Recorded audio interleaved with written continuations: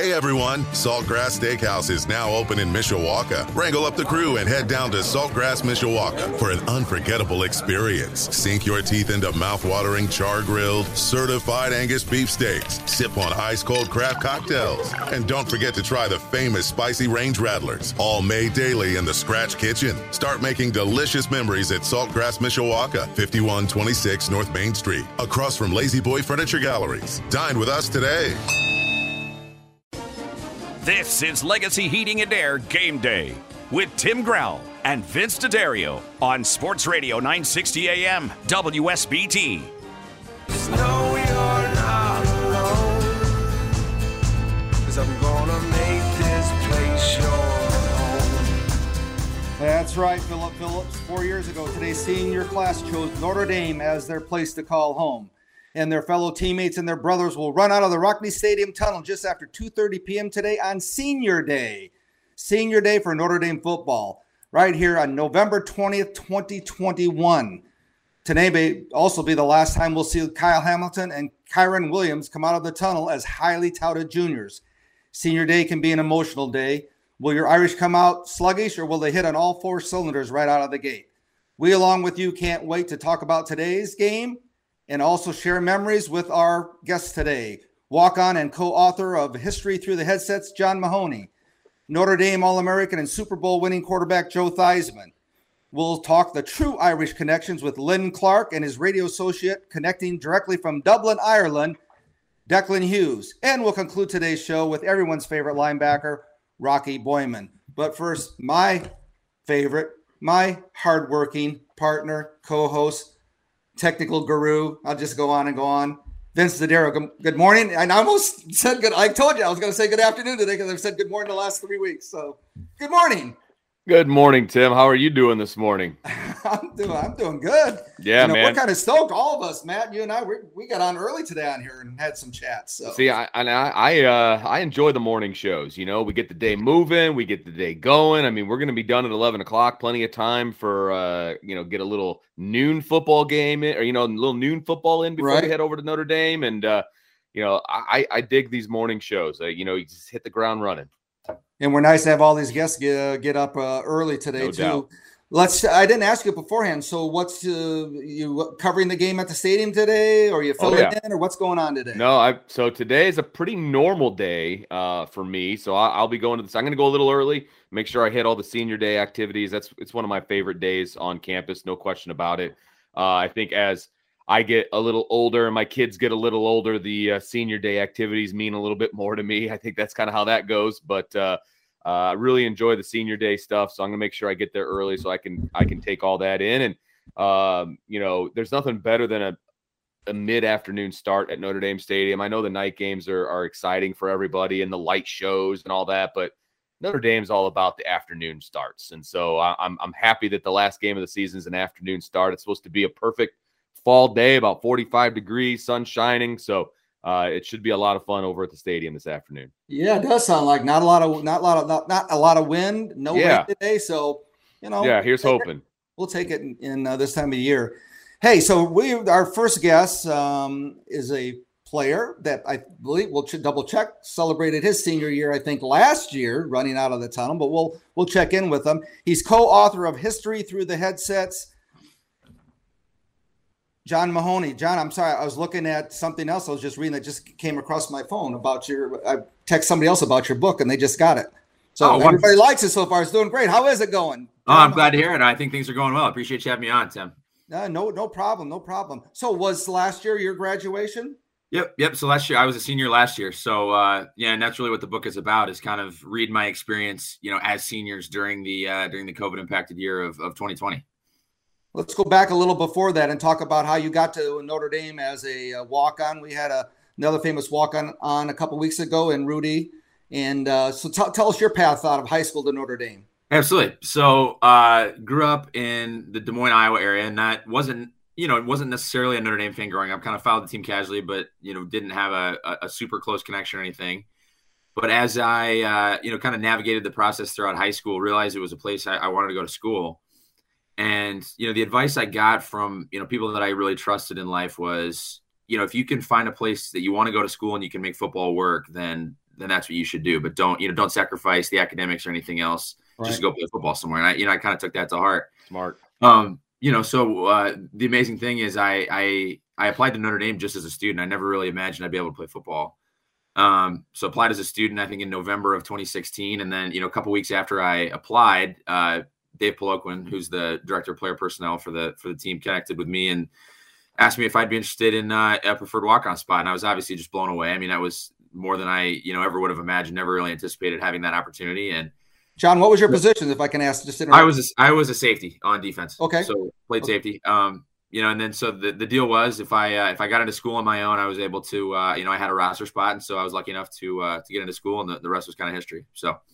Well, that's kind of cool that they called you about it. Yeah, no, absolutely. Something they must have noticed on film, or somebody had whispered in their ear that we better give this safety a chance. Yeah, absolutely. No, they do it's kind of an interesting thing because obviously the recruiting team is fantastic. I mean, they find the best players from across the country, but the walk-on process is a little different, but they do a really good job of kind of, looking, across, I would say more Midwest, but really across the country, finding kids that, A, are good players, but B, have the academics to be able to play at Notre Dame and, can kind of slot on the scout teams and stuff like that. And, it can't be an easy job because a lot of the guys, certainly in my case, we kind of fly under the radar. So there's not a lot of attention that we get.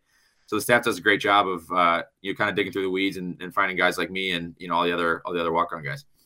So tell me how tight a group and friends you've become as walk-ons, because we all know you get put through the ringer. It can be fun, but it can be real tasking at times. Oh, no, absolutely. And, what I would say there is that, if you look across the country, the traditional walk-on model is, your freshman year, you've got, 10 to 15 guys. And by the end, your senior year, so on your senior night, there might be 2 or 3 of them walking out of the tunnel, and those are the 2 guys that maybe found some time, maybe got scholarships, maybe got a chance to play. But, the 6 guys we started with 6 and we ended with 7. And wow. It's almost unheard of for a walk-on at Notre Dame to quit the team. And I think what that really speaks to is, the brotherhood and the connection that we all have with each other. We hold each other accountable, but it's Notre Dame's really unique in the sense that they not only attract, but they really retain quality walk-ons. And, the bonds I was able to form during my time on campus were, unlike anything I've ever experienced. Look, we all know, because we're all football guys. I mean, a football team is close. I mean, that's one of the best parts about being on a football team. Right. That's what I'm realizing I really missed too. Yeah. Absolutely. Yeah. And no question about it. Did you anticipate though the strength and the breadth of WAPU Nation at Notre Dame? I mean, it's kind of different at Notre Dame, as you kind of described, than it is anywhere else. It's one of those things where obviously you hear about it before you go and you anticipate it being something that's going to be an important part of your experience. But until you are, up close and living it, you don't realize how important it's going to be. And I think, it sounds dramatic, but I would say that, those are truly the guys, because it's to Tim's point, it's like it's a grinder a lot of times. And, being a walk-on, it's not an easy job. I mean, there's, you're dealing with school, you're dealing with football, you're dealing with the fact that you're not going to probably ever get a real opportunity to get a ton of playing time. And, there's other things going on in your life. You're trying to find a job. I mean, it's just all this stuff. And those end up being the guys that are there for you when no one else really is. And it's, I just feel very lucky to, have had the opportunity to be surrounded with such a great group of guys and, call myself one of their own. This is the Legacy Heating and Air Game Day Show on 960 AM WSBT. We're talking with one of the co-authors of the new book, History Through the Headsets, John Mahoney. So, John, how did you and Reed connect? Was he obviously a walk-on also? Of the 6, or was he the extra 7? Reed actually had a little bit of a different story. So he enrolled just as a student his freshman year, and then actually tried out for the team and made it. So wow. There's a little bit of a different story too. So really, really a neat story there too. But he and I were obviously friends, but we were both the signalers for the defense. So we had the the hats and the pennies on the sideline, relaying the calls in for the defense. I'm sure you'll be able to see those guys today. So we kind of carved out roles for ourselves doing that. And we were actually at Thanksgiving dinner last year after the North Carolina game. And Coach Terry Joseph kind of mentioned that it'd be neat if we, contemplated writing a book. And so we kind of chewed on it for a little bit. And remember, I think it was practice the following Tuesday or Wednesday. We looked at each other and we just said, "Hey, do you want to give this a go? Do you want to give this a shot?" And decided to pull the trigger. And a lot of ups and downs throughout the process, but things turned out pretty well. So it's been a lot of fun.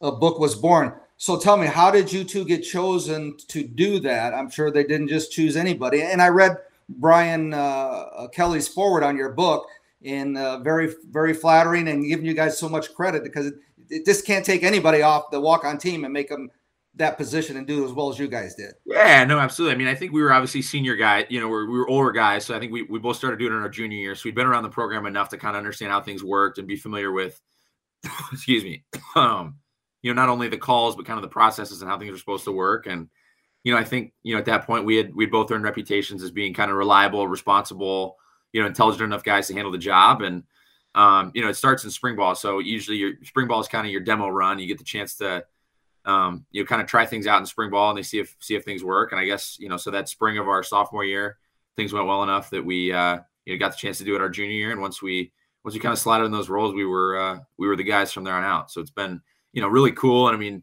got the chance to visit some really cool places. And obviously with the book, I mean, have some really neat stories that we can tell about stuff that, somebody like me under normal circumstances never would have had access to. So.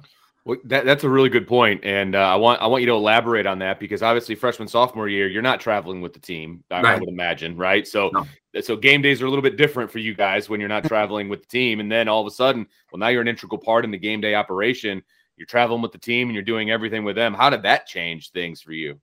No, totally. I mean, it was so obviously. I mean, one of the cool things about Notre Dame is everybody dresses for the home games, so that was obviously a great experience my freshman, sophomore year, but.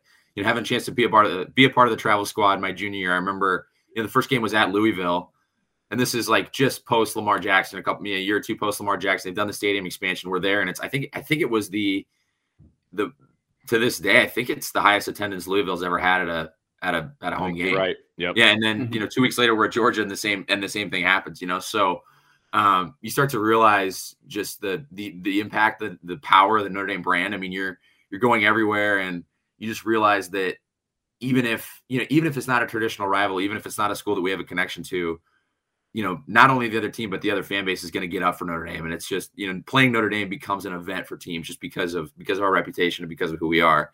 So having the chance to kind of, see that firsthand. And, it was kind of, I just remember being at Georgia, and we're pulling up in the bus, and there's like old ladies and little kids like flipping us off and stuff. I was just like, this is a different world. I mean, what is going on now? I mean, because I'm a Midwest kid originally, and college football it's intense, but man, you get down south, and it's just there's just another level of passion that you run into with those people. And I always kind of laugh because when people visit Notre Dame, they're like, "Oh my gosh, you guys are so nice." I mean, it's such a genuine, such a caring fan base. I was like, yeah, sure, whatever. But I guess you go other places, you start to realize, I was like, yeah, I mean that does make sense. We are nicer than that. So Georgia fans are pretty nice. Yeah, I mean, I guess relatively. I mean, we haven't been to LSU or Bama or anything, so I've heard Ole Miss is a different story too. So we're with John Mahoney, co-author of History Through the Headsets: Inside Notre Dame's Playoff Run During the Craziest Season in College Football History. So when you're obviously doing this stuff on the sidelines, you don't have to practice in playing the scout team also during the week, do you? When you're no, we did. Yeah, no, we did. We did that too. Wow. So we were kind of thin at linebacker this year. We just didn't, not a lot of freshman linebackers, or I guess last year would be now. I'm dating myself, but so we were pretty thin at linebacker. There weren't a ton of freshmen. So, I was a safety, but had to roll down and play linebacker a lot on the scout team. And I don't know if you guys remember, but Louisville ran kind of a funky defense. It was like a 3-4 kind of, big guys up front, but then kind of edge rushers and stuff. And, of course, what happened was I was one of the linebackers, and, I think it was probably between 20% and 25% of the snaps. The outside linebacker has to go put his hand down on the line. And I hadn't done that since I was probably 12 years old. And so it's like the first, one of the first snaps where I have to do that. And I line up literally across from Liam Eichenberg and Brock Wright. I'm putting my hand down. I'm trying to get in a 3-point stance, and all I can hear is them just laughing at me, like just audibly laughing at me. And of course, they threw me back 10 yards, and it was kind of embarrassing. But definitely, you definitely get the full experience just because you're managing that. You're trying to get the calls in for the week. Trying to make it to both meetings as best you can. So, it can be challenging at times, but it's rewarding just knowing that you're contributing however you can. So, what do you want your readers to take from this book?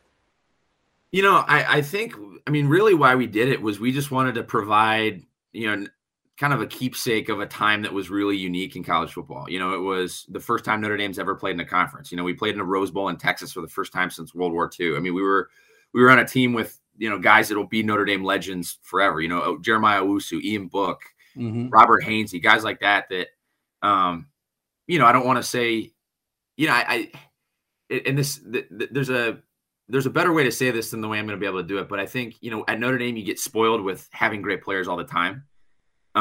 So it's easy to forget about the great ones you've had, right? But, having the chance to have played with those guys and, knowing all that they gave and all that they contributed to, the first, going 43-8 from 2017 to 2020 and having the first stretch of 4 10-win seasons in program history. Yeah. Just knowing how integral those guys were to, making this program what it is. I just think it's, we wanted to commemorate that as best we could. And we hope that, we're able to bring the fans inside what was really a unique year between, COVID protocols and playing conference games and getting games canceled and, all that kind of stuff. So how about give us a story that'll tantalize our readers to hit the bookstore to get your book? Yeah. I mean, obviously the one I would point you to is the Clemson game last year. I mean, that was, that was one of those moments where, it just felt it was so authentically Notre Dame. It was just everything that you dream of coming to Notre Dame, kind of came true that night. So, obviously we feel like we take the readers through the entire story of kind of from start to finish, whether it's prep during the week and having practice canceled, so because of election day, and going in and jumping ahead early, but then turning the ball over and being behind, and then going to 2 overtimes, and what it was like to be on that field after the game. And it was one of those things that we'll never forget, but we didn't feel like it was fair to just kind of keep that to us too. We wanted to include as many other people in that as we could, just because it was such a special moment. Sure was. John, I as a coach who's been on headsets in the past, and as somebody who I have a family member who used to be on the headsets at Notre Dame as well. Who was that? My father-in-law. It was probably before your time. Nice. He was one of the the workers, and he would sit on the headsets. Everything works right. So he always had stories about what goes on in the headsets and things of that nature. And you don't have to throw any coaches under the bus or give any names, but any good stories that you're overhearing on the headsets as the games are going on, maybe in a tight moment? Oh no, absolutely. I mean, and that was the cool thing too, is you got to know what was going to happen before it happened. And I know one of the stories we talked about in the book was everybody remembers the play that Owusu kind of intercepted that fumble and scored the touchdown against Clemson. Yeah. Right. We knew Reed and I knew we were sending him on a blitz before the play. I mean, it was like, and when you're sending Owusu on a blitz, like usually good things are coming, right? It's not obviously we wouldn't have been able to anticipate that necessarily, but that was a fun one because we knew he was coming off the edge, and all at once we kind of saw things develop, and it was like all at once it was like everything kind of went in slow motion. It's like worst case scenario here, we get a tackle for loss, but then the ball bounces off his chest and it just kind of lands in his hands, and was able to score a touchdown for us. So to see that coming before it happened was really cool. And I mean, that was kind of the story too. It was just the knowledge that, we always knew what the next play was going to be, what the next look was going to be. And it was a cool spot to be in. Yeah. Do you get a feeling like, do you get to know the defensive coaches kind of in a different manner, hearing them on the headsets than you do maybe at practice or, off the field, things like that? Oh, absolutely. I mean, it was, and what was cool too is, so Coach Lee, obviously, who's at Vanderbilt now, was just really a brilliant guy, but was a guy that kind of thinks out loud, and particularly when he's on the headset, because he's cool. Up in the booth, he's relaying stuff down to us. And so not only were you getting the call, but he was, and it's him and it's Elston and it's, Coach Mickens and Coach Joseph and those guys.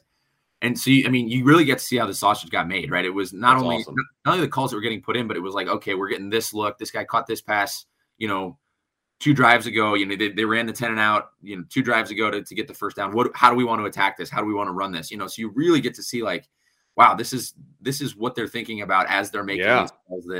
And it's just something that as a fan or even a player that is, even, on the sideline or even actually playing, you don't have access to. So we were in a really unique spot to be able to, get a feel for all that goes into those decisions. Did, being on the headsets with those guys and working so closely with the coaches, did that make you maybe think about coaching someday in your future? I think I'd love to, I'd love to coach on some level. Probably not at the college level. I just think, there's just a different lifestyle. Yeah, right. I think there are lifestyle challenges associated with that. And I think there's just a lot that goes into that job that is off the field, and I think and a lot of coaches would kind of corroborate what I'm saying, but I just think if all the job was, going to practice and coaching on game day, I think there'd be a lot more people that want to do it. But it's really it's the grind of recruiting, and it's the grind of, not having a lot of job security and stuff, like moving around all the time and stuff like that I think makes it a challenge for people. But, we've been lucky to have some really, really great ones in Notre Dame. And it's been, been fun to even stay in touch with the guys that are off, doing great things at other schools now too. So we're finishing up with John Mahoney, co-author with Reed Gregory of History Through the Headset, inside Notre Dame's playoff run during the craziest season in college football history. Where can people get the book, John? And are you doing any upcoming signings? Yeah, so it's available wherever books are sold. So it's on Amazon, Barnes & Noble. Obviously, it's at the bookstore on campus. Reed and I did an in-person signing before the North Carolina game. Wish we could be there today, but unfortunately, just, I live in Minnesota. He lives in New York, and it's tough to kind of organize, get back to campus sometimes. So I'm actually, not that a ton of your listeners right now will be around, but I'm actually doing a signing back in my hometown on Friday. So if anyone's in the Des Moines, Iowa area, would love to see it. Beaverdale Books at 2:00 on Friday. But we're available online, and obviously we're on social media and everything. So if there's any readers that are interested, we're more than happy to reach out and answer questions and interact with the fans however we can. So fantastic. Looks like a great read. Normally I will read the books beforehand, but we set this up at the last minute. So right. Peruse it, so I'm looking forward to reading the whole book. Yeah, absolutely. No, absolutely. Appreciate. Hope you guys enjoy it, and really appreciate you guys taking the time today. You got it. Thanks a lot, John. Yeah, thanks, guys. Stay with us. We'll be back with 1970 All-American and Super Bowl quarterback Joe Theismann on 960 AM WSBT. This is Legacy Heating and Air Game Day with Tim Grell and Vince D'Addario on Sports Radio 960 AM WSBT. And your Legacy Heating and Air Game Day show is brought to you by, of course, Legacy Heating and Air, your heating and clean air specialists. Find them online at legacyheatingandair.com. By Edward Jones, making sense of investing. Contact Mary Vega in South Bend, Kimberly Thibodeau in South Bend, Jerry Madsen in Osceola, or Craig Langhofer in New Carlisle. By Fisher's Barbecue and Catering at 213 East McKinley Avenue in Mishawaka for drive-through carry-out or catering. Just look for the smoke. By Four Winds Casinos, your entertainment escape. By Key Bank, earn up to 2% cash back on purchases with the Key Cashback credit card. Key Bank opens doors. For more info, visit key.com/cashback. Key Bank is member FDIC. By Mimo's Pizza, Mimo's on Edison and Mishawaka. If you like pizza, you'll love Mimo's. Manja. By Monterey Mexican Bar and Grill, authentic Mexican served fresh daily at McKinley and Division in Mishawaka. MontereyMexican.com. By South Bend Orthopedics, team physicians for the University of Notre Dame since 1949. Wings Etc. Grill and Pub with 14 Michiana area locations. Stop in today and order online at togo.wingsetc.com. By the Orthopedic and Sports Medicine Center, OSMC, providing orthopedic care to Michiana since 1973.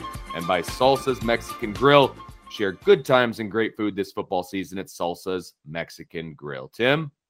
Hey, thanks, Vince. It's a chilly day, but it doesn't look windy. And like Vince said earlier, it's going to be a good football day out there at the stadium. And you tailgaters, it's hard to believe, Vince, we're here at the last one game. And out of 7, right? We have 7 this year? Yeah, I believe that is accurate.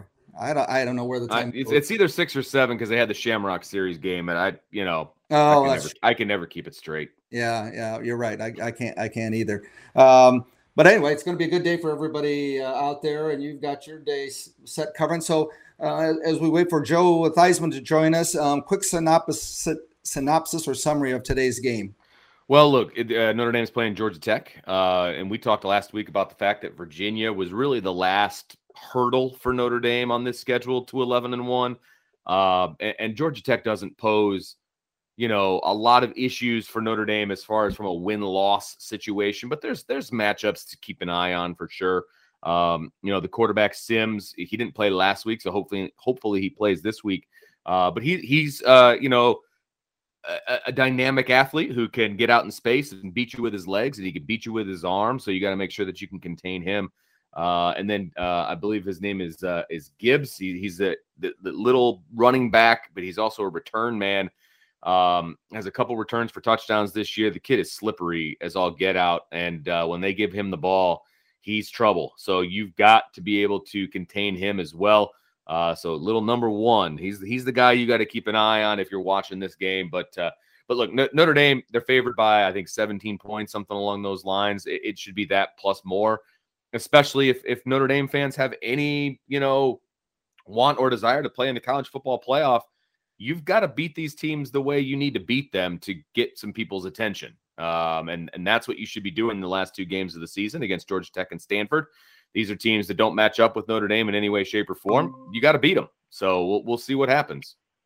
All right, that's real quick. And I think we have our next guest has just kindly joined us from up in Chicago. Joe, are you there?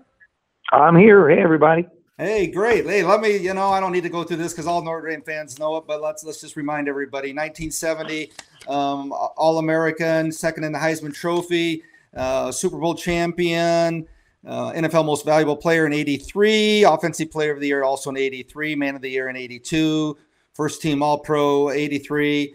Like I said, everybody's favorite quarterback, Joe Theismann. Again, thanks, Joe. I know you got a busy morning going there in Chicago. What's going on there in Chicago? Actually, we have an autograph show here, a big show at the Convention Center here in Chicago, out near O'Hare, and I go on at 10:30 this morning. Montana's coming in, Manning's coming in. I think Marino's coming in. It's really an incredible show. It's a chance for me to be able to visit with guys I haven't seen for quite a while. That's one of the things I enjoy about doing autograph shows. So, yeah, we're here in Chicago all day and signing autographs for people.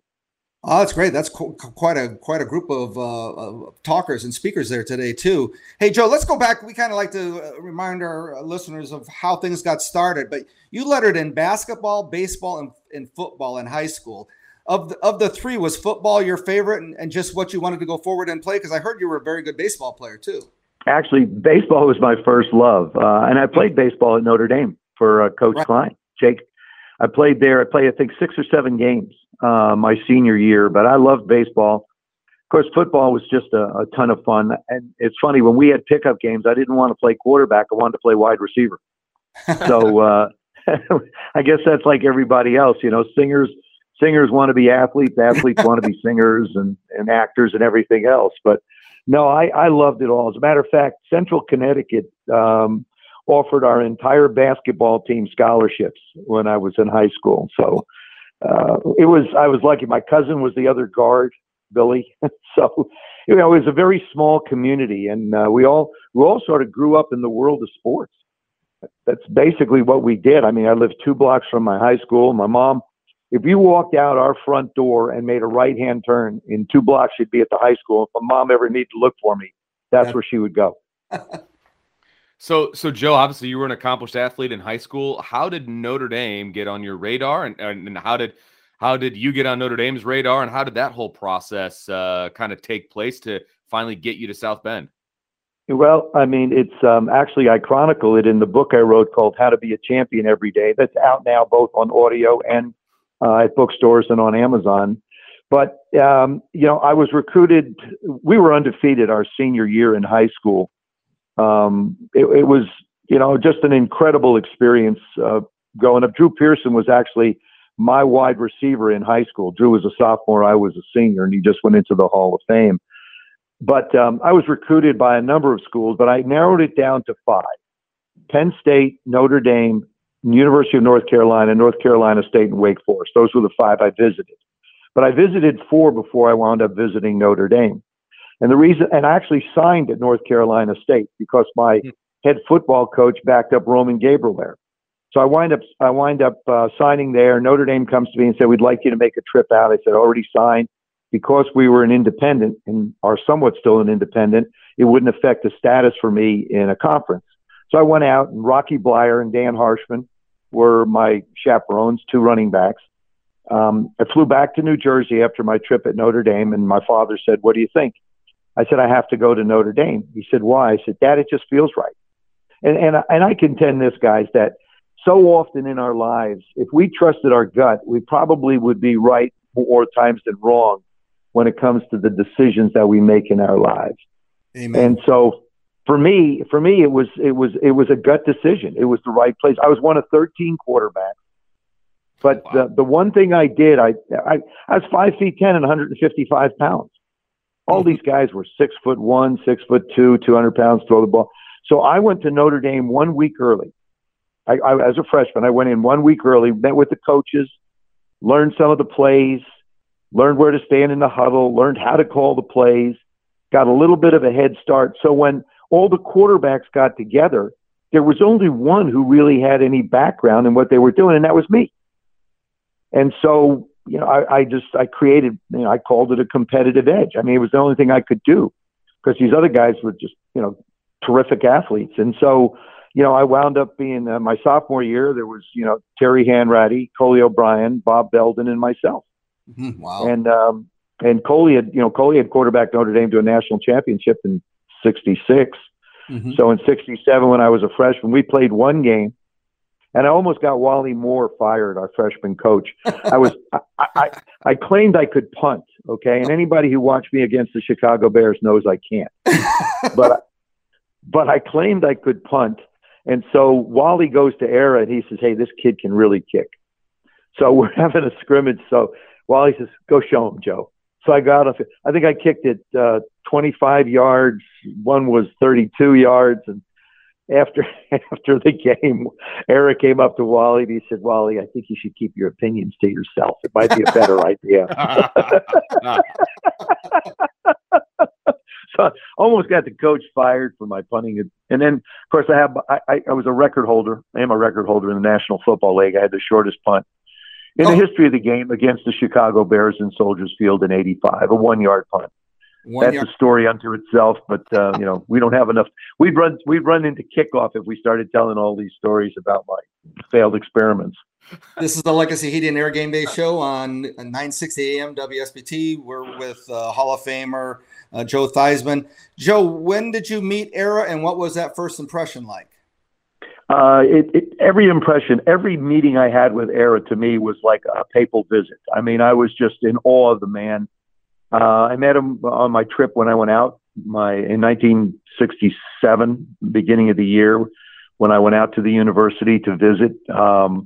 And of course, I'd watch him in the tower. And, as a freshman, we were put out there for the varsity to beat it to a pulp, which they did. Mike McCoy, who, great All-American, yes, terrific human being.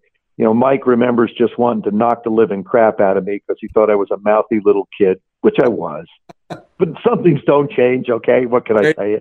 But so, and then Mike and I actually used to be we were a football team together.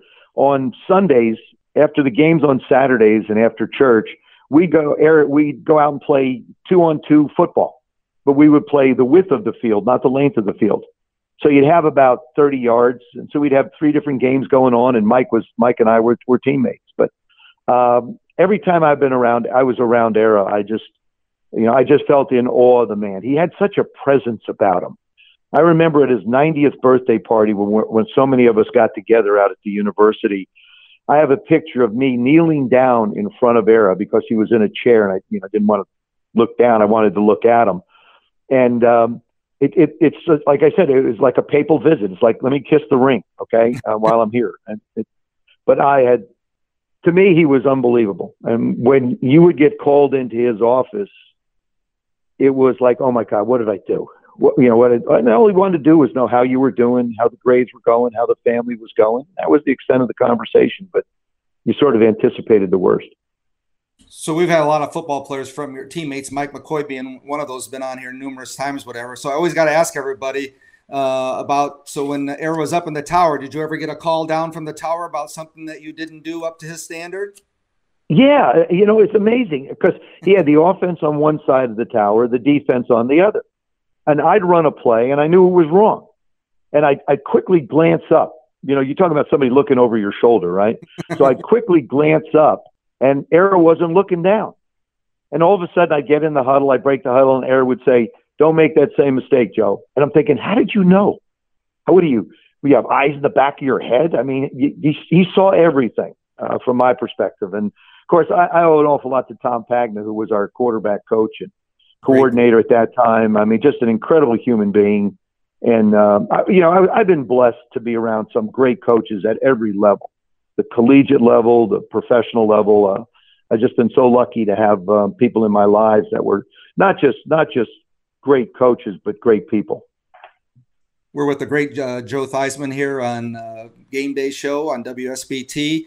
I'm 66, so I started following Notre Dame about 64 or whatever. And I vividly remember listening. I'm not even sure if it was on TV or not. I think it was the USC game in 1970 in the monsoon. What was the discussion on the sideline about that, like at halftime, about throwing the ball or even before the game? I don't remember exactly when the monsoon started, but it was a deluge, I remember. It didn't start in the beginning. It was, the weather was decent. But before that game, you have to understand, this is how good that Notre Dame football team was. Before that game, before we played USC, we had given up no more than 14 points a game. We'd shut out 3 opponents. We allowed 3 to get 7 points, 3 to get 14 points. Our total that year was 108 points is what the defense gave up, 38 of them against USC. Mm-hmm. But in that particular game, I remember I'd started the year before. Really, my sophomore year, I started against USC and played my junior and senior year. I only played 3 games my sophomore year because Terry got hurt.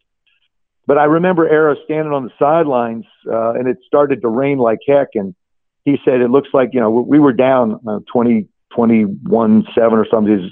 He said, I think we're going to have to throw every down. Well, you tell a quarterback that he's going to have to throw every down. It's like, here's a lottery ticket you just won.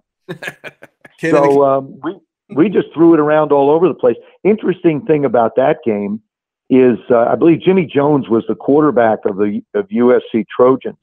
And Joe Gibbs was the offensive line coach who I ultimately wound up playing for in Washington. And Joe reminded me that Jimmy used to come to the sidelines and say, I can't hold the ball. And Joe would look out at the field, and in that game, I threw for 520 plus yards. And Joe's looking at me, and he's looking at Jimmy. He's going, well, look at him. Look what he's doing. And it was just, I've always handled a wet ball well, but it was an unbelievable experience. I mean, I weighed myself. I had 17 pounds of water and mud on me after that game was over. And keep in mind, I was about 175 pounds anyway. I played 15 years of professional football, never weighed more than 185 pounds. Wow. You talk about handling that ball in wet weather. I mean, gloves for a quarterback while throwing wasn't even a thing back then, was it? Never considered it. No, gloves for receivers wasn't considered either. Yeah, right. That's right. No, it was all grab it and throw it or catch it, do whatever you have to do with it. But no, we didn't have gloves. We didn't have aids, I guess you could say. Can you remember your thoughts running out of that tunnel on Senior Day as the game that we're celebrating today as Senior Day at Notre Dame?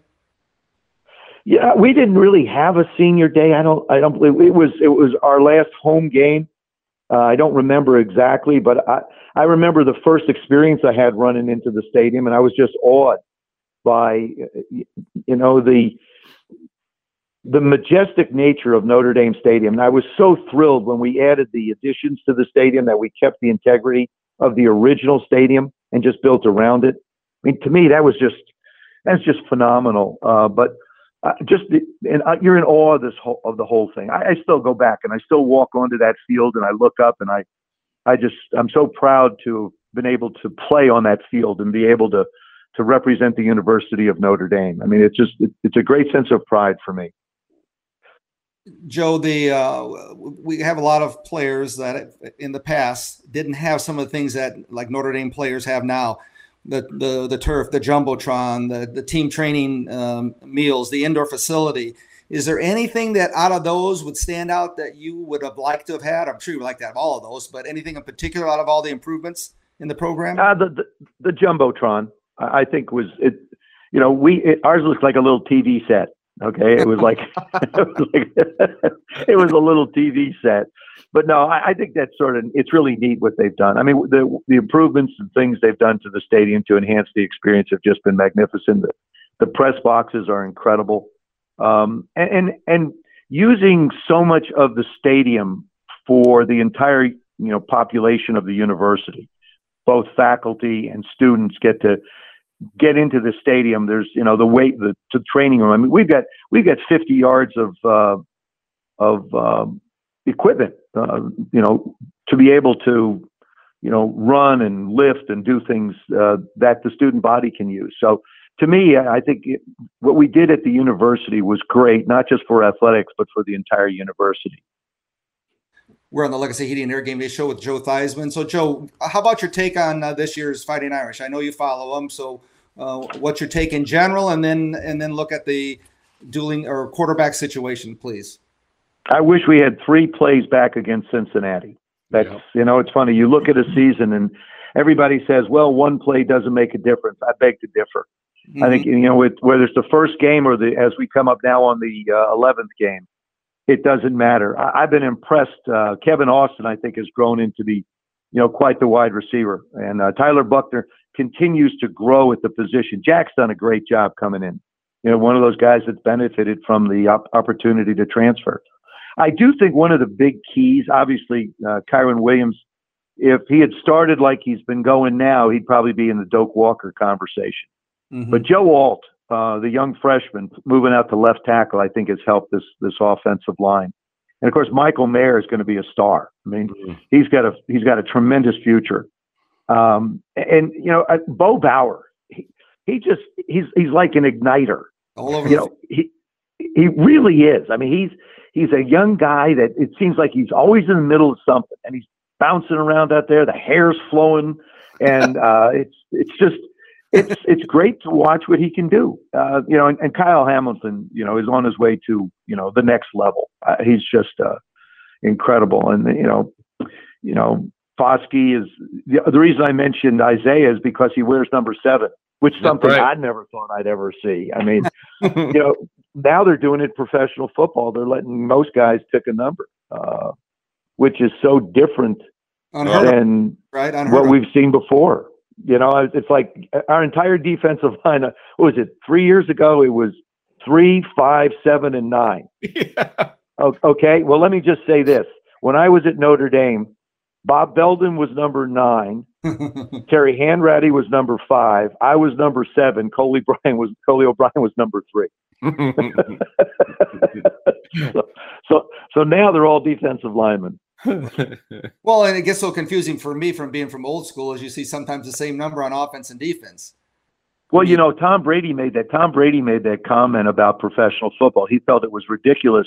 He said, it's going to be harder for people to recognize guys with, different numbers. And I said, so my comment was, Tom, if there's a guy that's 6'4" and he's 300 pounds and wearing a 7, he's still probably a defensive lineman. Okay.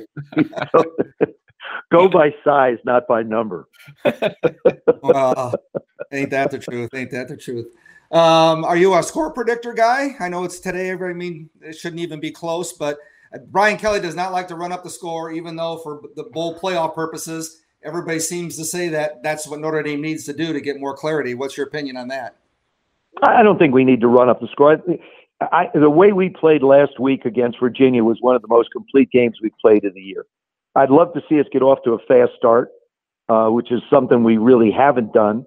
We haven't thrown, I think the first 2 games of the year we threw for 300 yards. And after that, it's been, sub 280.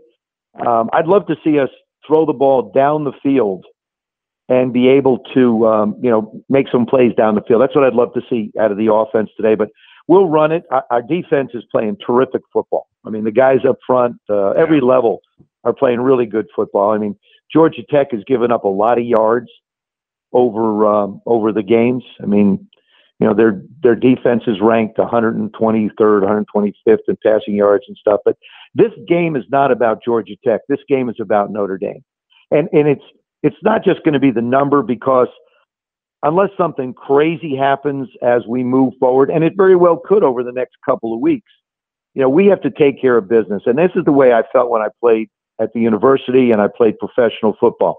We take care of ourselves. We do what we're supposed to do, and we'll be okay. And let the people who decide everything else decide what they want. But I think you want a really solid football game. You want a good football game, and there'll be a typical mix. I think Tommy Rees has really grown into being a terrific coordinator. I think he's done a great job. And of course, Marcus, Cincinnati, where he was, had a terrific defense.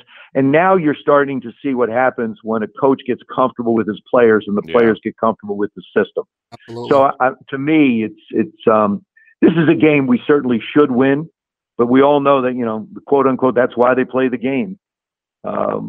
You just can't look at somebody's record and say, well, you know what, we're better than they are. I think Tampa Bay did that against the Washington football team. They rolled their helmets out on the field and felt like it was going to be a game, and all of a sudden you're in a big fight, and you can't get out of your own way. I think we just have to go out and be who we are and take care of business. Hey, Joe, Vince and I really appreciate it. Man, we didn't even get into your pro stuff. I got a list of other questions here. I hope you enjoyed it. We'll come back on the show with us. I want to apologize. I'm good if you want to go a little bit. Well, unfortunately, we got, our sponsors. We got to hit these commercials. Oh, darn. Those darn sponsors. They always get in the way. You got to pay those bills. I want to give compliments to your longtime assistant, Sandy. She's just been the greatest to work with. So I might even ask Sandy if there's a chance to get you back on next week's show. We don't know what time, only because we got so much to go over. I want to apologize, though, that I did not give your baseball acumen enough props, because you were also drafted by the Minnesota Twins in 1971 in baseball. Yep, I had a chance to be able to do that, and it was like I said, it was my first love. I love baseball, but and playing at Notre Dame was fun. As a matter of fact, real quick, I did play baseball at Notre Dame, but there is no evidence that I did, because you cannot find a picture of me in a baseball uniform. Really? That's the craziest thing. Yes, we've been looking and looking and looking. Can't find one. Wow. No, they didn't have a yearbook with the team pictures in it, huh? You're just going to have to take my word for it. Well, you go have a great day listen. with all your pals there in Chicago, and have a blessed Thanksgiving too, please. Thank you, guys, and go Irish. Go Irish. Thank you. Bye-bye. You're on the Game Day Show with WSBT 960 AM. We'll be right back. I'm also brought to you by Edward Jones, Making Sense of Investing. Contact Joel Ladig in Mishawaka, John Shaver in South Bend, Terry Clark in South Bend, or Matt Carroll in Mishawaka. Also brought to you by Imperial Furniture in Dowagiac, where furniture shopping is fun. By the Food Bank of Northern Indiana, Sherwood Tire, Barnaby's of Mishawaka and Granger, Lozier. Launch your career at Lozier. Apply today. Life at Lozier.com. By Leck Leitner Door. By Flags International on McKinley Avenue in Osceola. Celebrate with team flags, customized flags, banners, and more. By Martin's Supermarkets, Pet Refuge, In Rug Company Studio, and Gift Shop. Tim Grau, State Farm Insurance. Zolman's Best Tire and Auto Care, serving you and your family for 3 generations. And by your local Auto Value Auto Parts store, where service is the difference. We get it. Tim? Thanks, Vince, and we'll be right back on Game. This is Legacy Heating and Air Game Day with Tim Grau and Vince D'Addario on Sports Radio 960 AM WSBT. And yes, indeed, this is the Legacy Heating and Air Game Day Show. We thank all of our sponsors for making all this possible. That first hour went fast, but coming up after the top of the hour will be multimedia guru, as I call him, Lynn Clark, along directly from Dublin, Ireland, where it's about 5 hours ahead, Declan Hughes, who's the radio connection with Lynn, hosts a sports and a football show in Dublin. We'll also catch up with former Notre Dame and NFL linebacker Rocky Boyman. And we'll have our weekly feature, KeyBank Keys to the Game. We hope you'll stay right here on your home for Fighting Irish Football, Sports Radio 960 AM WSBT, or via the WSBT radio app, or streamed at WSBTradio.com. Go Irish!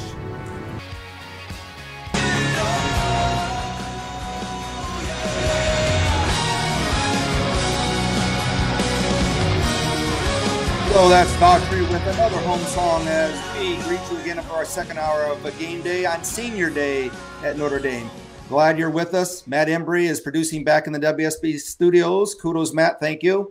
We're less than 4 hours from kickoff right here on WSBT, so you can stay right here, because immediately following our Game Day show at 11 a.m. will be Game Day Sports Beat with Darren Pritchett and Sean Sires, and that will lead into the network pregame show, then kickoff just after 2:30 p.m. And your coverage is not over when the game ends. After the game, join Sean Stiers and Evan Sharpley for a review of the game, plus all the stats and interviews on the official Notre Dame post-game show, all here on Sports Radio 960 WSBT. So actually, after we get done with us right now, some people I know that I look out are putting Christmas decorations up. So keep WSBT on if you're a football fan all day long, and maybe that'll make that Christmas-like project, which I'll have to admit, it's not one of my favorite things to do. No. And I feel like I'm not like Clark Griswold whatsoever at all. It used to be years ago, but not anymore. I don't know that once I get into it, I want to make it look good, but getting me out there is the struggle. And frankly, we haven't had Thanksgiving yet, so it's a little early for me. I'm one of those people. I'm not the November 1st Christmas people. The earliest I'm putting it out is Black Friday, if that even exists anymore. I don't really think it does, but the Friday after Thanksgiving. Our sister station Sunnies started Christmas music already. I know, people like that, but not me. I'm not me either. I will celebrate all of December, but that's it for me. Hey Matt, you got the cue there by chance at the last minute for we're going to talk playoffs here. Moving on up. Come on, Vince. Sing along. Yeah, I don't think anybody wants to hear that. All right. So I was putting Matt on the spot the last minute. So we did move up one spot. One spot. Your take on what calamity do we want to see happen today? Well, I mean, look, you obviously you want anybody that's ahead of you to lose. And there's a case to be made. The interesting one for me, the case to be made for Notre Dame is the Michigan State-Ohio State game. Do you want Ohio State to win? Do you want Michigan State to win? It depends on how you look at it. The first way I look at it is I think I want Ohio State to win because if Michigan State wins, I think that they win out. And I think that they're going to be above Notre Dame. So if you want true chaos, if you want everybody to lose a game, I think that you need Michigan State to lose today. Right. And then I think you need I think you need Ohio State to beat Michigan as well. Correct. So that drops both of them out. Yep. And I hate to say that I'm rooting for Ohio State 2 games in a row, but I know, but then you need Wisconsin to step up and win the Big Ten championship. If that happens, there's no Big Ten team in the Final Four, in my opinion. Plus that ups Notre Dame's rep on schedule. Absolutely, because you beat and stuff too. You beat a conference champ. You beat a conference champ. So the other thing that I think Notre Dame fans need to really keep an eye on is Oklahoma State. They're one spot behind Notre Dame, and they've got Oklahoma most likely twice coming up. And so if you're looking for chaos, right, you want them to split those 2 games. You want Oklahoma State to win a game. You want Oklahoma to win a game, and then the Big 12 is out. Okay, so that's how you're going to eliminate conferences that are ahead of you, right? You need those guys to split. You need Wisconsin to beat Ohio State. You need Ohio State to beat Michigan and Michigan State. So then the Big 10 and the Big 12 are out. Then if you're really looking for more chaos, Cincinnati plays SMU this weekend. Right. That's going to be a tough game for Cincinnati. Cincinnati has not played overly well over the last 3 or 4 weeks, and SMU can score the football. So that's going to be a very interesting game. Obviously, you want Cincinnati to lose as well at some point. They're going to play Houston. I think Houston twice. They're going to play SMU. Those are 3 tough games for Cincinnati. Cincinnati does not have an easy stretch here down the road. So they're going to have to be careful. And then the final one that you want that has the possibility of happening, right, is Oregon, Utah. Oregon play them twice, right? That's absolutely correct. So Oregon plays Utah at Utah, and if you're into the whole Vegas thing and the lines and all that, Oregon is actually a 3-point underdog in this game. So if that holds true and Oregon loses this game, I think they're out as well, because then their losses are to Utah and Stanford, and they don't really have a leg to stand on, even though their best win is against Ohio State. But they're going to have 2 losses, so they're probably out. Okay, so if that all happens, if all of that chaos reigns supreme, Notre Dame's probably in to the college football playoff. So Georgia and Alabama don't play regular season. So correct. They're going to play in the SEC championship. Yes. And then we need Georgia to beat Alabama and beat them good. Yes, I would agree with that. Because they tend to want to put Alabama in there with 2 losses. Absolutely. I swear they put them in there if they have 5 losses. That's just if it's a close loss in the SEC championship, I think Alabama becomes the first 2-loss team to make the college football playoff, which would be, depends on the argument that you want to take. You know, they lost 2 games, yes, but are they still better than most of the teams in the top 10? Probably. So if you're just looking for the 4 best teams, then maybe that's an argument that you could make. But they've lost twice, so are they one of the best teams? You know what I mean? So depends on what side of the argument that you want to be on, obviously. But somebody put forth a scenario the other day to me that they are predicting the Final Four to be Georgia, Alabama, Cincinnati, and Notre Dame. That means that 1 Power 5 conference is represented in the Final Four, which would make people's heads absolutely explode. So, you know, that, I mean, if you're a fan of chaos, 1 conference represented in the Final Four would do it for you. I mean, that would be it, because the SEC would have 2 teams. You'd have a non-Power 5 in Cincinnati, and then you'd have an independent in Notre Dame. People's heads would absolutely explode if that happened. Well, that might be fun to watch, I guess. Well, look, I mean, college football is awesome, first of all, and absolutely. I mean, chaos has reigned supreme all season. I mean, there has been every weekend. There's been some sort of an upset that has just shaken, you know, everything. And as far as Notre Dame is concerned, if everything plays out how it most likely will play out, I would say if the favorites win and all that stuff, you know, Notre Dame will move up 1 spot. But here's the problem. If Oklahoma State, I believe they're playing Texas Tech this weekend. Texas Tech is not a great football team. I mean, their radio announcers just got suspended for this game for complaining about the officials, so they can't even participate in today's game. But if that standard was held, there'd be a lot of announcers off. Well, yeah, I think the Texas Tech guys went a little bit too far with what they were saying, but. You're right. I at first when I saw that, I thought it was ridiculous. But when you call out the Big 12 commissioner by name, and then you start reading the names of the officials that are on the field, you read off their names and say how bad they are. I think you kind of cross the line. But look, Oklahoma State should win, and they should win big tonight or today. If Notre Dame goes out and just wins by a little bit over Georgia Tech, get past, right? The Cowboys could pass them up. You know, even though Notre Dame wins. So that's why, and I'm not necessarily saying style points, but going out and doing your job and winning the game by the margin that you should win the game is important, is very, very important, because I would not be overly surprised if Oklahoma State jumped Notre Dame if Notre Dame doesn't go out and handle their business the way they should. Well, we shall see. And that first game's real early. It's a noon start for Ohio State and Michigan State. Yeah, that's why I love what the Big Ten has done with Fox, and they kind of put their big games at noon. That is a stroke of genius by whoever makes those decisions. Their biggest game is at noon, and that way you get a lot of eyeballs on those games. I realize it's 9 o'clock over on the West Coast, but is the West Coast even watching Big Ten?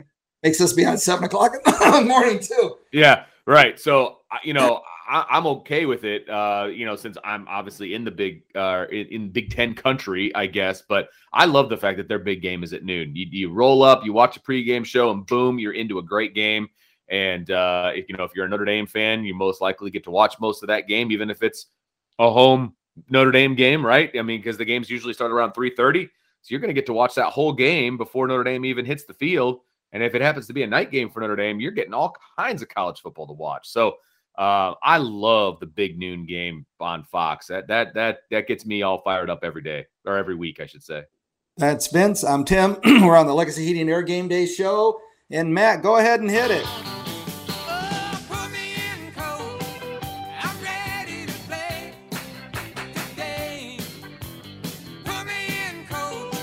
All right, it's our regular feature, Put Me In, Coach. So we're going to drop our football expertise guru. I use that guru a lot today. So, and that quarterback today. So, Vince, your quarterback today. What are you going to see? What do you want to do against the Georgia Tech defense? Well, look, this Georgia Tech defense is not great. In the games that I've watched preceding this game, so Georgia Tech's games, it always appears that the outside receivers are getting loose. And what that means is they're getting wide open. They're turned loose by the defense. They're wide open. Quarterbacks are able to find those guys for big plays. Our old buddy Phil Dracovic from Notre Dame, who's now at Boston College, I mean, he was putting on a display last week against Georgia Tech, and I mean the long ball was just all over the place. I mean, he threw for a bunch of scores, he ran for a bunch of scores, he was on fire.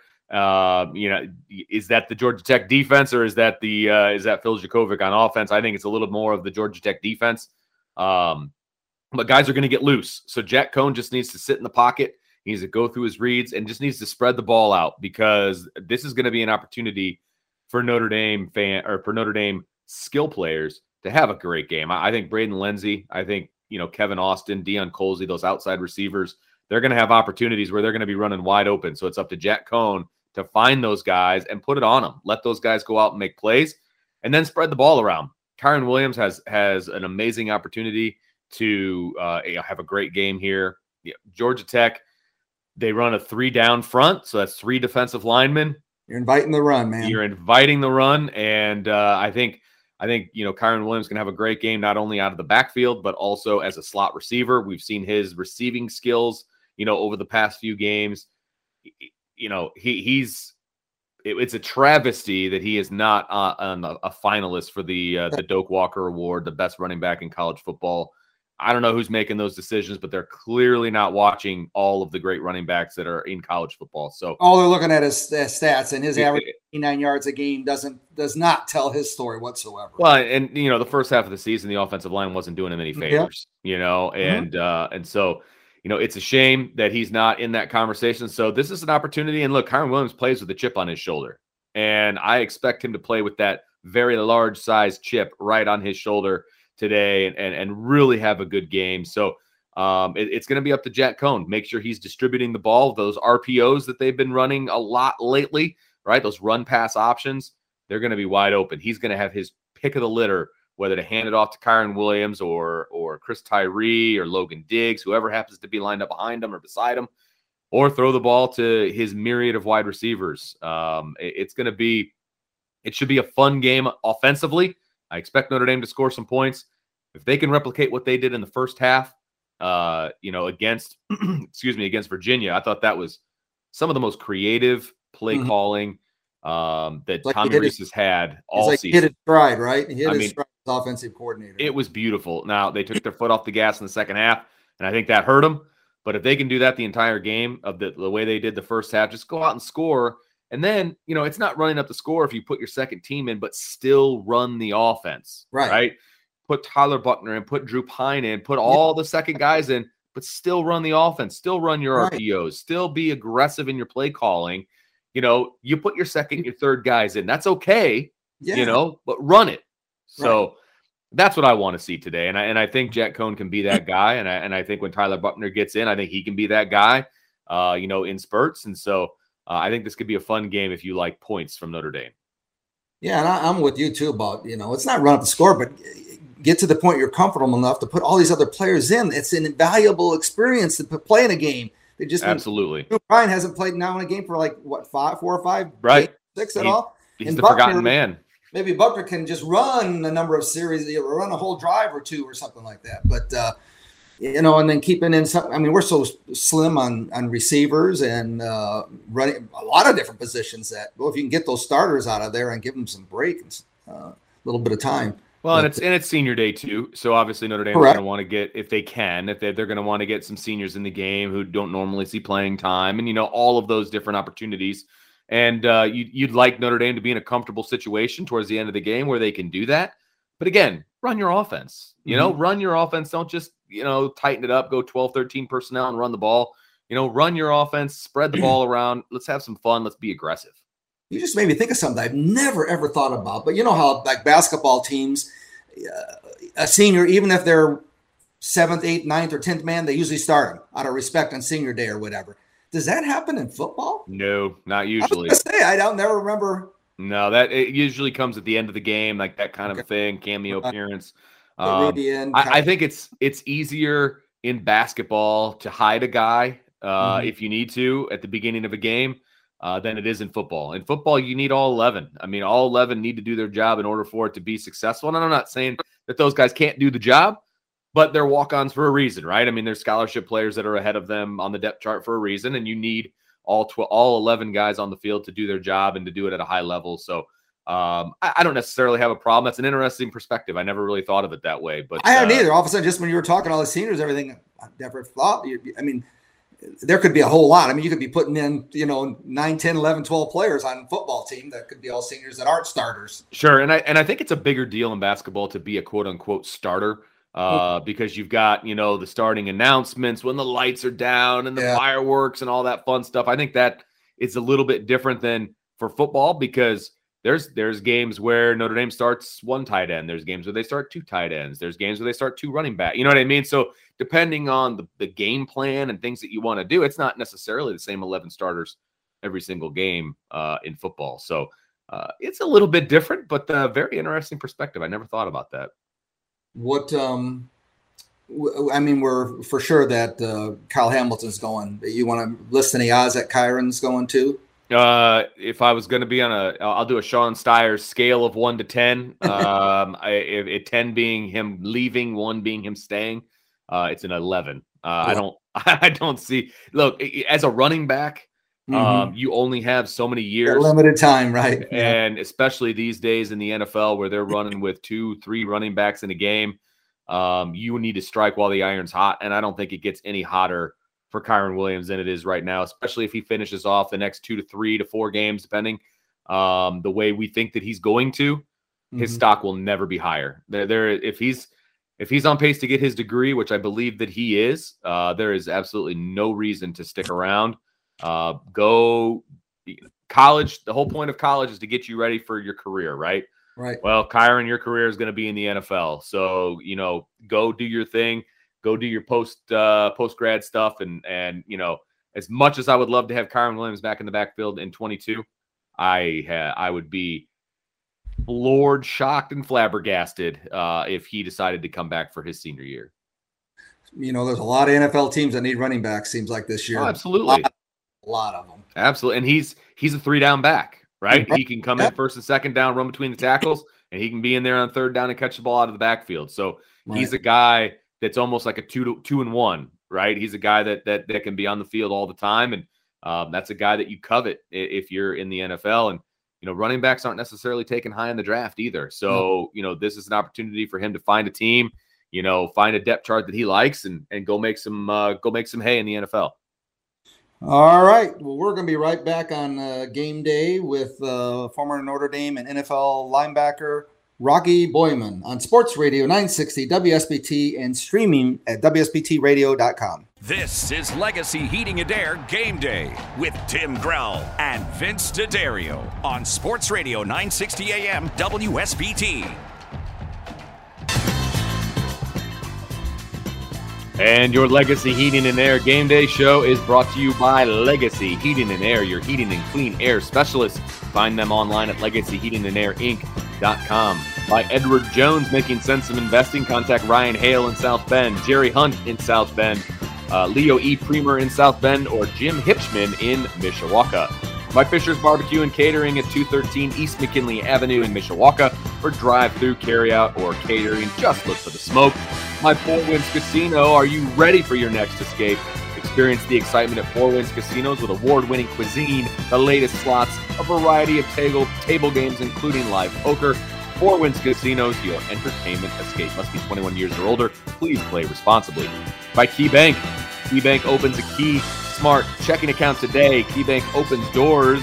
For more info, visit key.com. KeyBank is member FDIC. By Mimo's on Edison in Mishawaka. If you like pizza, you'll love Mimo's Manja Manja. By Monterey Mexican Bar and Grill, authentic Mexican served fresh daily at McKinley and Division in Mishawaka, MontereyMexican.com.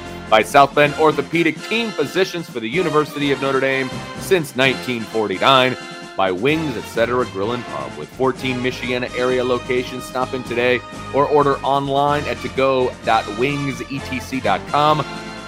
By the Orthopedic and Sports Medicine Center, OSMC, providing orthopedic care to Michiana since 1973. And by Salsa's Mexican Grill. Share good times and great food this football season at Salsa's Mexican Grill. Tim, back to you. Hey, thank you. And we're joined by our next guest, We like to check in with him every couple of years at least. He's always a favorite, and he's nice enough to join us today for a little bit before he calls a game. And let's check in with former Notre Dame linebacker and NFL linebacker Rocky Boiman. Rocky, good morning. Hey guys, how are we doing this morning? We're doing great. How about you? Doing great. I'm here in Knoxville right now at the South Alabama at UT game here at 7:30 tonight. Should be a good one. So how's your season of games been? It's been great. We've had some nice games. We had the Boston College upset Missouri in their own place and storm the field. That was exciting. We had Iowa State, Kansas State was a good game. What did we have last week? They all run together, Tim, as the season gets closer and closer. Now we had Northwestern at Wisconsin last week, which started off pretty good, and then Wisconsin, which I'll tell you what, Notre Dame I think is happy they got that Wisconsin team early in the season, because right now they are hitting on all cylinders. They found their run game, and I think their success is going to help Notre Dame down the line here. I think they're going to want to be in the Big Ten championship game, and I think Ohio State may have a hard time with them. But nonetheless, no, it's been a good year and had a lot of good games, and it's been fun, real fun season. So let's talk about the playoffs. As earlier, we were talking about that chaos scenario, and one of the big things that would have to work out for Notre Dame would be Wisconsin get in that final game and put a second loss on Ohio State after they beat Michigan and Michigan State. What's your perspective on the playoffs?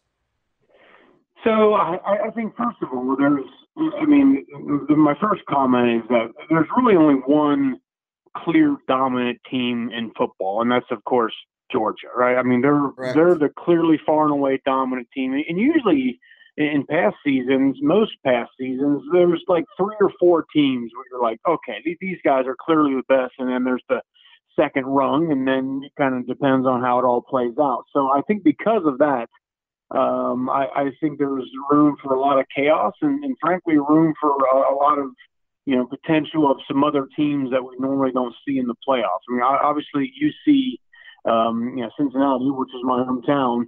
I think they are in a really good spot right now. I think they win out. I think they're in. I think they win out. They probably need Oregon to lose today to Utah, or possibly again to Utah in the Pac-12 championship game. I think you want a 2-loss Pac-12 championship team to not have them in.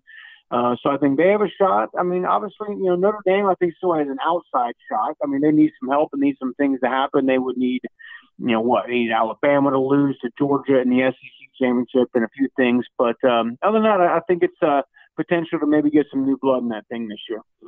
Yeah, it looks good. I mean, everybody loves chaos anyway and stuff too. What time does your game start today? 7:30 p.m. Okay, all right. We'll get you in and out of here. It is senior day at Notre Dame today. What do you remember about your senior day at Notre Dame? I remember being frustrated. I got to be honest. I'll tell you point blank, because it was a frustrating year for us. Obviously, what did we win? 5, 6 games, whatever it was, and so as a kid that grew up wanting to go to Notre Dame his whole life, dreaming about winning a championship and being someone that helped deliver that, it kind of became apparent, on senior day that obviously that wasn't going to happen. And, my 4 years, we'd had a couple good seasons and a couple bad seasons. In my senior year, of course, being the one that, Bob Davie obviously got fired after the Purdue game. So I was a little frustrated with that. I was a little frustrated how I was played, just in terms of the scheme that particular season. But so I was a little bit frustrated. But look, it was, and we played Navy. We won. I had a sack in the game, and so it was neat to, obviously the night before, seeing my parents at the pep rally and doing all that sort of thing. But I guess it was just kind of a little bit bittersweet, because you blink your eye and that thing's over. You know what I mean, Tim? Like, it's just you dream of going there and you enjoy it so much, and there's some heartache involved in it, but then you look around and it's over. And you're coming into that season, you're not going to play for Notre Dame ever again. So it was great, but it was a little bit bittersweet. I appreciate you being candid about that, because, it seems like when I'm always talking to people on senior day, the team's good, they're winning, there's a lot of, but they still have their emotions about graduating. It really had to be tough for you, because it was a frustrating season on top of the last time you're running out of that tunnel. It was, it was just one of those seasons, if you recall, and you got to go way, way back. But in the 2000 season, that's the one we went to the Fiesta Bowl, and before we got drilled by Oregon State. But other than that, that was a successful year. I still wake up at night with nightmares of not beating Nebraska in that second game of the season, the one that went into overtime. But maybe one day I'll get over it. But I'm kidding. But, so coming back my senior year, thought we had a pretty decent team, and it turned out that it wasn't the case. And, it's just one of those things. It's because, there's no going back. That's it. And, but all you can do is just move forward. That's all you can do. We're with Rocky Boiman on the Legacy Heating and Air Game Day show here on WSBT 960 AM. So going into the pros then, did you have any inkling of how high you were going to go or who might be going to draft you? Yeah, I just in talking with my agent and just kind of feeling out everything, we all kind of thought that fourth round, somewhere in that maybe late third, but likely fourth round in the fifth round or so would be where I would go. And it turned out that's where I went. I went in the end of the fourth round there to the Titans. It's funny because I would not have guessed they would have been a team that would have drafted me. I would have thought that the team that showed the most interest in me were Kansas City, Baltimore, and even Chicago. So I would have thought it would have been one of those. Just because I remember Lovie Smith came to Notre Dame and gave me a private workout as he was a DC of the Bears then. And then at the Combine, Dick Vermeil, head coach at Kansas City, more or less told me they were going to draft me. It was just a matter of when. So then all of a sudden when the phone rings on draft day and it's a 615 area code and, it's on the other end, it's the Tennessee Titans. It was a surprise, but it was a wonderful surprise because, we had some good teams early in my career there. Nashville's an amazing city, and it's a city that really loves their football, kind of like the rabid fans and the way fans at Notre Dame love their team. You know what I mean? So it was a great thing, one of the greatest days of my life, getting drafted there back in 2002. So do you have I know you played for a number of different teams, but on Sunday when you're watching pro football, is Tennessee the team that you're rooting for on NFL days? Yeah, it's and also the Colts. Which is tough because they're both in the same division. But that's where the majority of my career was. 6 of my 8 years were with those two teams.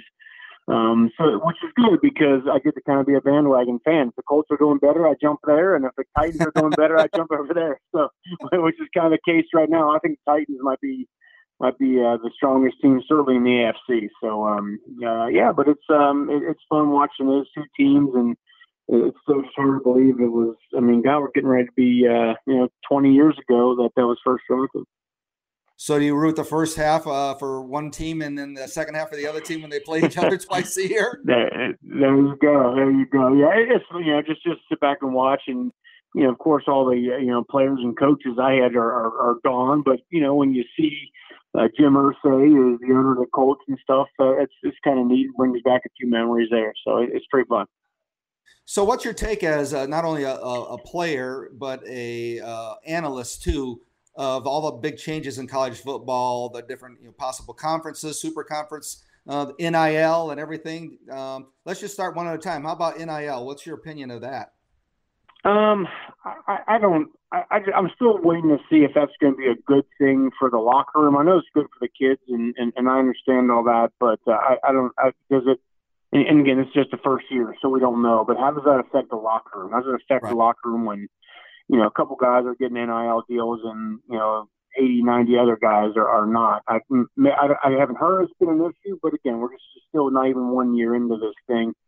I often look at it just to kind of be devil's advocate. I mean, you look at some of the problems or some of the issues in the country right now, right? And if you ask people what's some of the toughest things that's people in the country are dealing with, you'd say it'd be college loan debt, right? A lot of people are crippled; they're in their 30s, still trying to repay these college loans. So you look at a guy who gets a scholarship, and now all of a sudden you're starting life at age 21 or 22 with a clean slate. Man, what a blessing that is, right? I mean, I think we at least got to acknowledge that That's something, a huge blessing for people to have in life that most people don't have. They're having to kind of postpone some things in their life to pay off some of this college loan debt. So, as long as, it doesn't become a distraction to the team, I guess I'm okay with it. I think it's better to do it that way than have, the NCAA pay these guys. I think that, at least it's,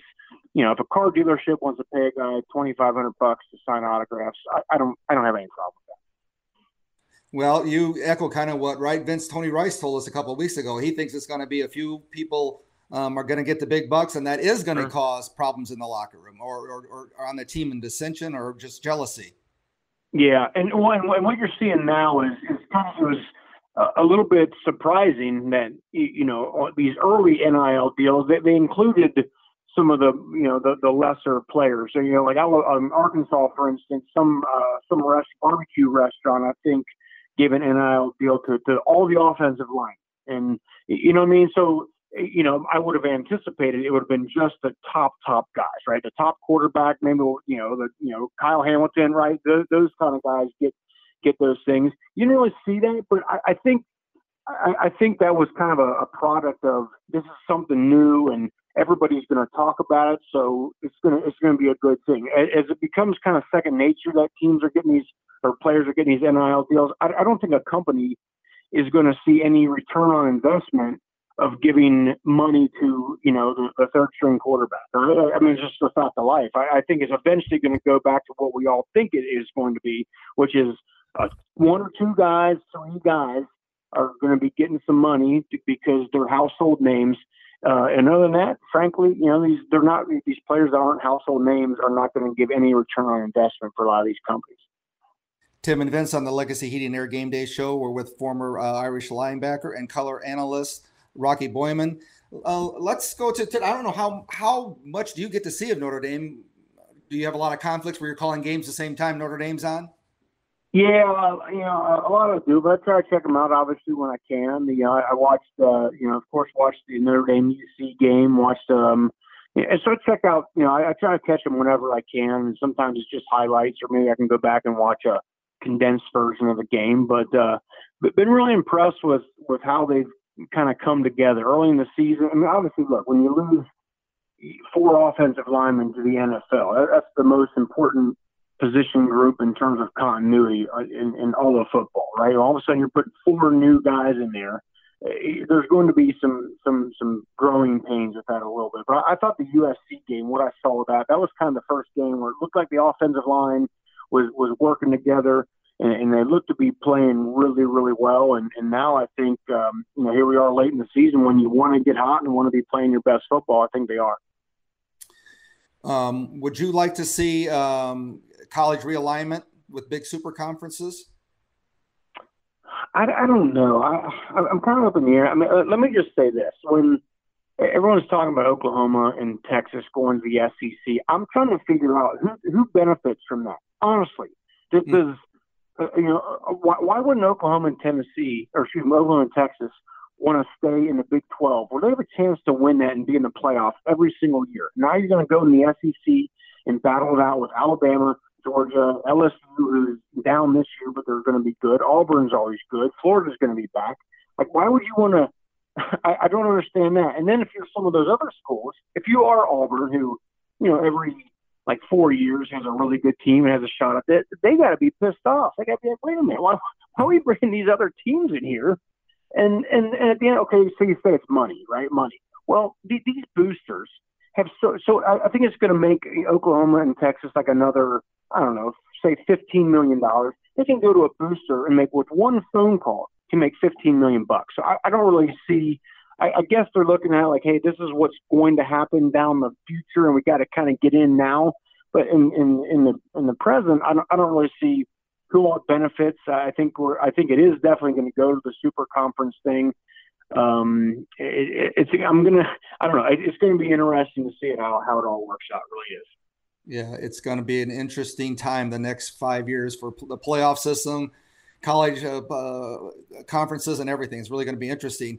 A number of years ago, I think you had the opportunity to call on radio or do a color analyst for one of the Notre Dame games. Do I remember that right? In one of the bowl games? Yeah, I did a radio. I did on TV. I did the I was at bowl in Orlando against LSU. I did that one, and then I did a radio game. I did Notre Dame USC out in the Coliseum. That was a couple years ago.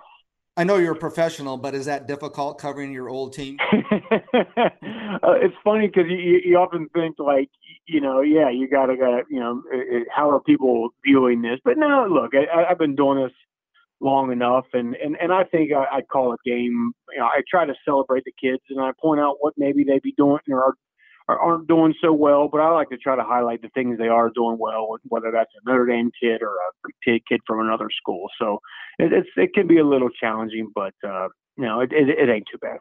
When did you know that you were going to be doing announcing or going into in that realm? Did you ever consider that, or did you consider it coaching or something? Yeah, I mean, look, I wanted to play football. I mean, when I was young and when I was at Notre Dame, that's what I wanted to do. I wanted to play football, period, end of story. And I was blessed to be able to do that for 8 years. And you start thinking about toward the end of your career what you may want to do. And I mean, it's funny because all growing up, I never thought about going into broadcasting and doing any of that. But I knew, late in my NFL career, you start to think about things a little bit. I liked the idea of going into coaching, but what I didn't, because I felt, I know the game and, the ins and outs, and I think I'm pretty good at teaching people the game.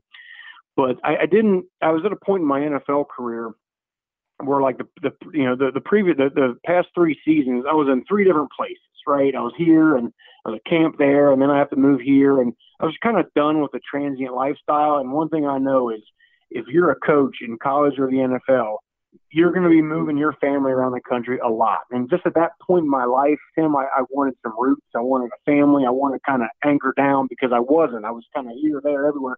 And so that's why I didn't really go into, kind of lean into coaching. But the broadcasting thing was, again, the product of, I felt like I was someone who knew the game. I studied the game, and I knew that if, like anything in life, I knew if I had worked hard enough at something, I would be able to do it, and it would intrigue me enough.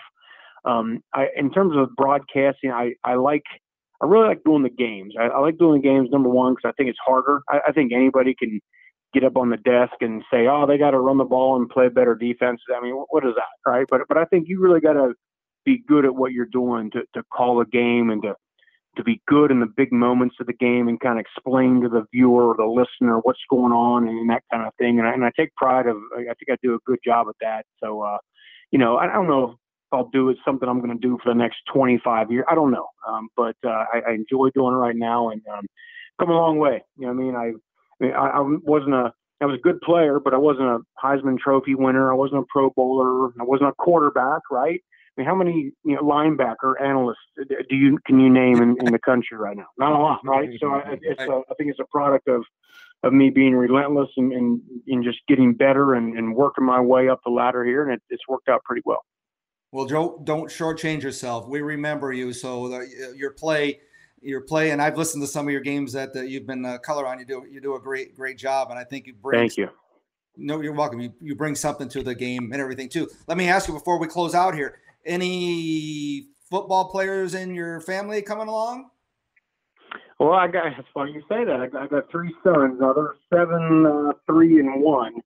But my 7-year-old played football this year, and I coached, which was great. But I coached on Mondays and Wednesdays, but I couldn't. I was only able to be at 2 games because on Saturdays I'm gone, right, which killed me. But my son played pretty well for his first year.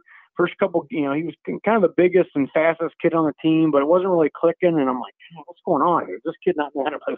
What is it? And then it was like 4th, 5th game of the season. It kind of clicked for him. And, he's playing running back and quarterback and linebacker, and he's doing pretty well. So he's he's certainly got a long way to go, but he loves it. He's got some talent at it. He really, really loves it. I mean, he really loves it, which is, the best news a dad could have, like me, right? So, absolutely. It's fun, coaching him and seeing him work and see what's going to happen with him. You never know. Maybe he'll end up at Notre Dame one day. Boy, wouldn't that be something? Yeah, it would be. Actually, Bobby Brown's on with us about every year, and we keep talking about his kids. Plus, I'm on Facebook friend with him. His kid's all over Facebook or whatever, right? Because he's the quarterback, and he makes sure the quarterback gets it to all the wide receivers, right? He's going to make sure he's out there working with them. So, and nothing better than out there. I've had the privilege of coaching my kids in sports. Nothing better. Vince has been a coach for a long time at different levels. So, there's nothing better than seeing kids out there competing like that. So, absolutely. Well, and he's got somebody to really take as a good idol. I mean, we all idolize our dad, but you as a football player, that's a great example for him to move forward with. Yeah, absolutely. Yeah, good deal. So you have a great game today, and thank you for squeezing us in.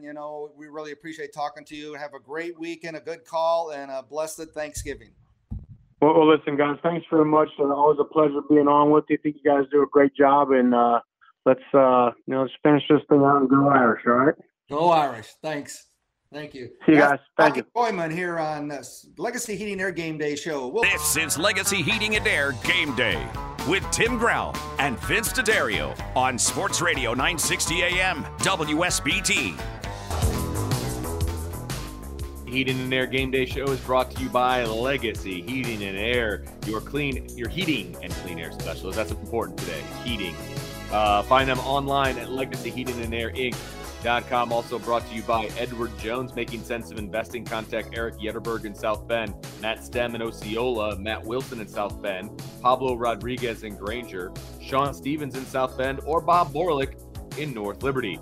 Also brought to you by Imperial Furniture in Dowagiac, where furniture shopping is fun, by Food Bank of Northern Indiana, Sherwood Tire, Barnaby's of Mishawaka and Granger, by Lozier.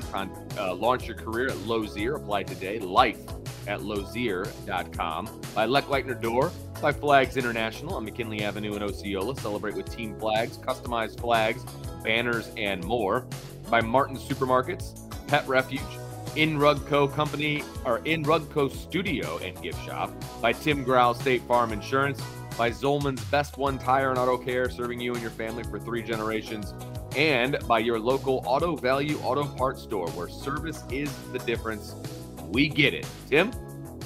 Boy, who's the guy who picks out all the music on here? Man, this is some good music. So anyway, we're back on the Legacy Heating Air Game Day Show, and now it's time for our weekly feature, the KeyBank Keys to the Game. Get a KeyBank Smart Checking account. KeyBank works hard to make checking smarter. No maintenance fees, no minimum balances, 40,000 ATMs. That's pretty smart. Open a Key Smart Checking account today. KeyBank opens doors. For more info, visit key.com. KeyBank is a member FDIC. Okay, Vince, we're not going to number them. We're just going to let you keys to the game, and we'll go as I watch the clock, too. So what do you got? Good. Give me one key to the game today. Well, my one key is for both sides of the ball. Be aggressive, attack. And I think that we've seen the Notre Dame defense be at its best when they are aggressive and they're attacking, not sitting back and letting the game come to them. I think we need to see them attack. And then offensively, same thing. Attack downfield, attack different parts of the defense. Don't just run it at them. Attack different parts of the defense. And I think you're going to have a lot of success. So, my first key is you have to attack on both sides of the ball. All right. Attack both sides of the ball. Another KeyBank keys to the game. Get all the wide receivers involved. I think that, this kind of gets similar to the attack thing, right? Mm-hmm. But spread the ball around, get everybody involved, get all these wide receivers involved. Look, there's only 5 scholarship wide receivers, right? We've heard about that a million times, but guess what? All 5 can play, and they can play at a high level. Get them the football, make the defense for Georgia Tech wonder where the ball is going to go. Don't just key in on one guy or 2 guys. Mm-hmm. Get all 5 guys involved. That was nice last week. They were really spreading around. It was nice to see Michael Meyer more into the flow, that they included him more. I thought they were kind of shortchanging him in the past, but maybe that was because of the defense. How about another KeyBank key to the game? Well, you've got to have a Jahmyr Gibbs plan. He's the little running back that I was talking about earlier. He's dynamic when the football is in his hands. He's dynamic in the return game. If they kick the ball to Jahmyr Gibbs ever on kickoff return or punt return, then Brian Polian needs to be fired. Of course, I'm being hyperbolic when I say that, but you want to avoid getting the ball in Jahmyr Gibbs' hands as much as possible. He's a dynamic kid. He can wiggle out of things. He had a kick return for a touchdown last week. You do not want to let him change the game with the ball in his hands. And that's Vince's keys to the game, brought to you by KeyBank. Get a KeyBank cashback credit card. Up to 2% back for those of you who like cash and getting it back. Earn up to 2% cash back on purchases with the Key Cashback credit card. Key Bank opens doors. For more info, visit key.com/cashback. Key Bank is a member FDIC. And now we're going to get Vince's score prediction. Ooh, the pressure's on, right? You know, it's funny. I submitted my score prediction in written form on Thursday, and then Friday we did our podcast about it, and I couldn't remember what I said, so I just kind of went with another score. It was exactly the same. And so I guess I'm pretty confident in my score prediction. I think Notre Dame's going to be able to put up some points. They should have put up more points last week against Virginia. I think this is a very similar defense as far as skill is concerned. Notre Dame needs to score. They need to make a statement in this game, in my opinion. So I've got Notre Dame winning 42-13. I think this is going to be a big win for Notre Dame. I'd love to see 42 points on the board. Absolutely. Let's do it. Hey, great show again, as usual today. A lot of great guests and stuff, so thank you. Thank you for listening out there. Vince and I want to thank Matt Embry for producing back in the WSBT studios. Great job as usual, Matt. And a personal thank to all our guests for taking time out of their busy weekend to chat with us and make the show what it is. And of course, we thank you for listening. Don't go anywhere as WSBT's Notre Dame coverage continues.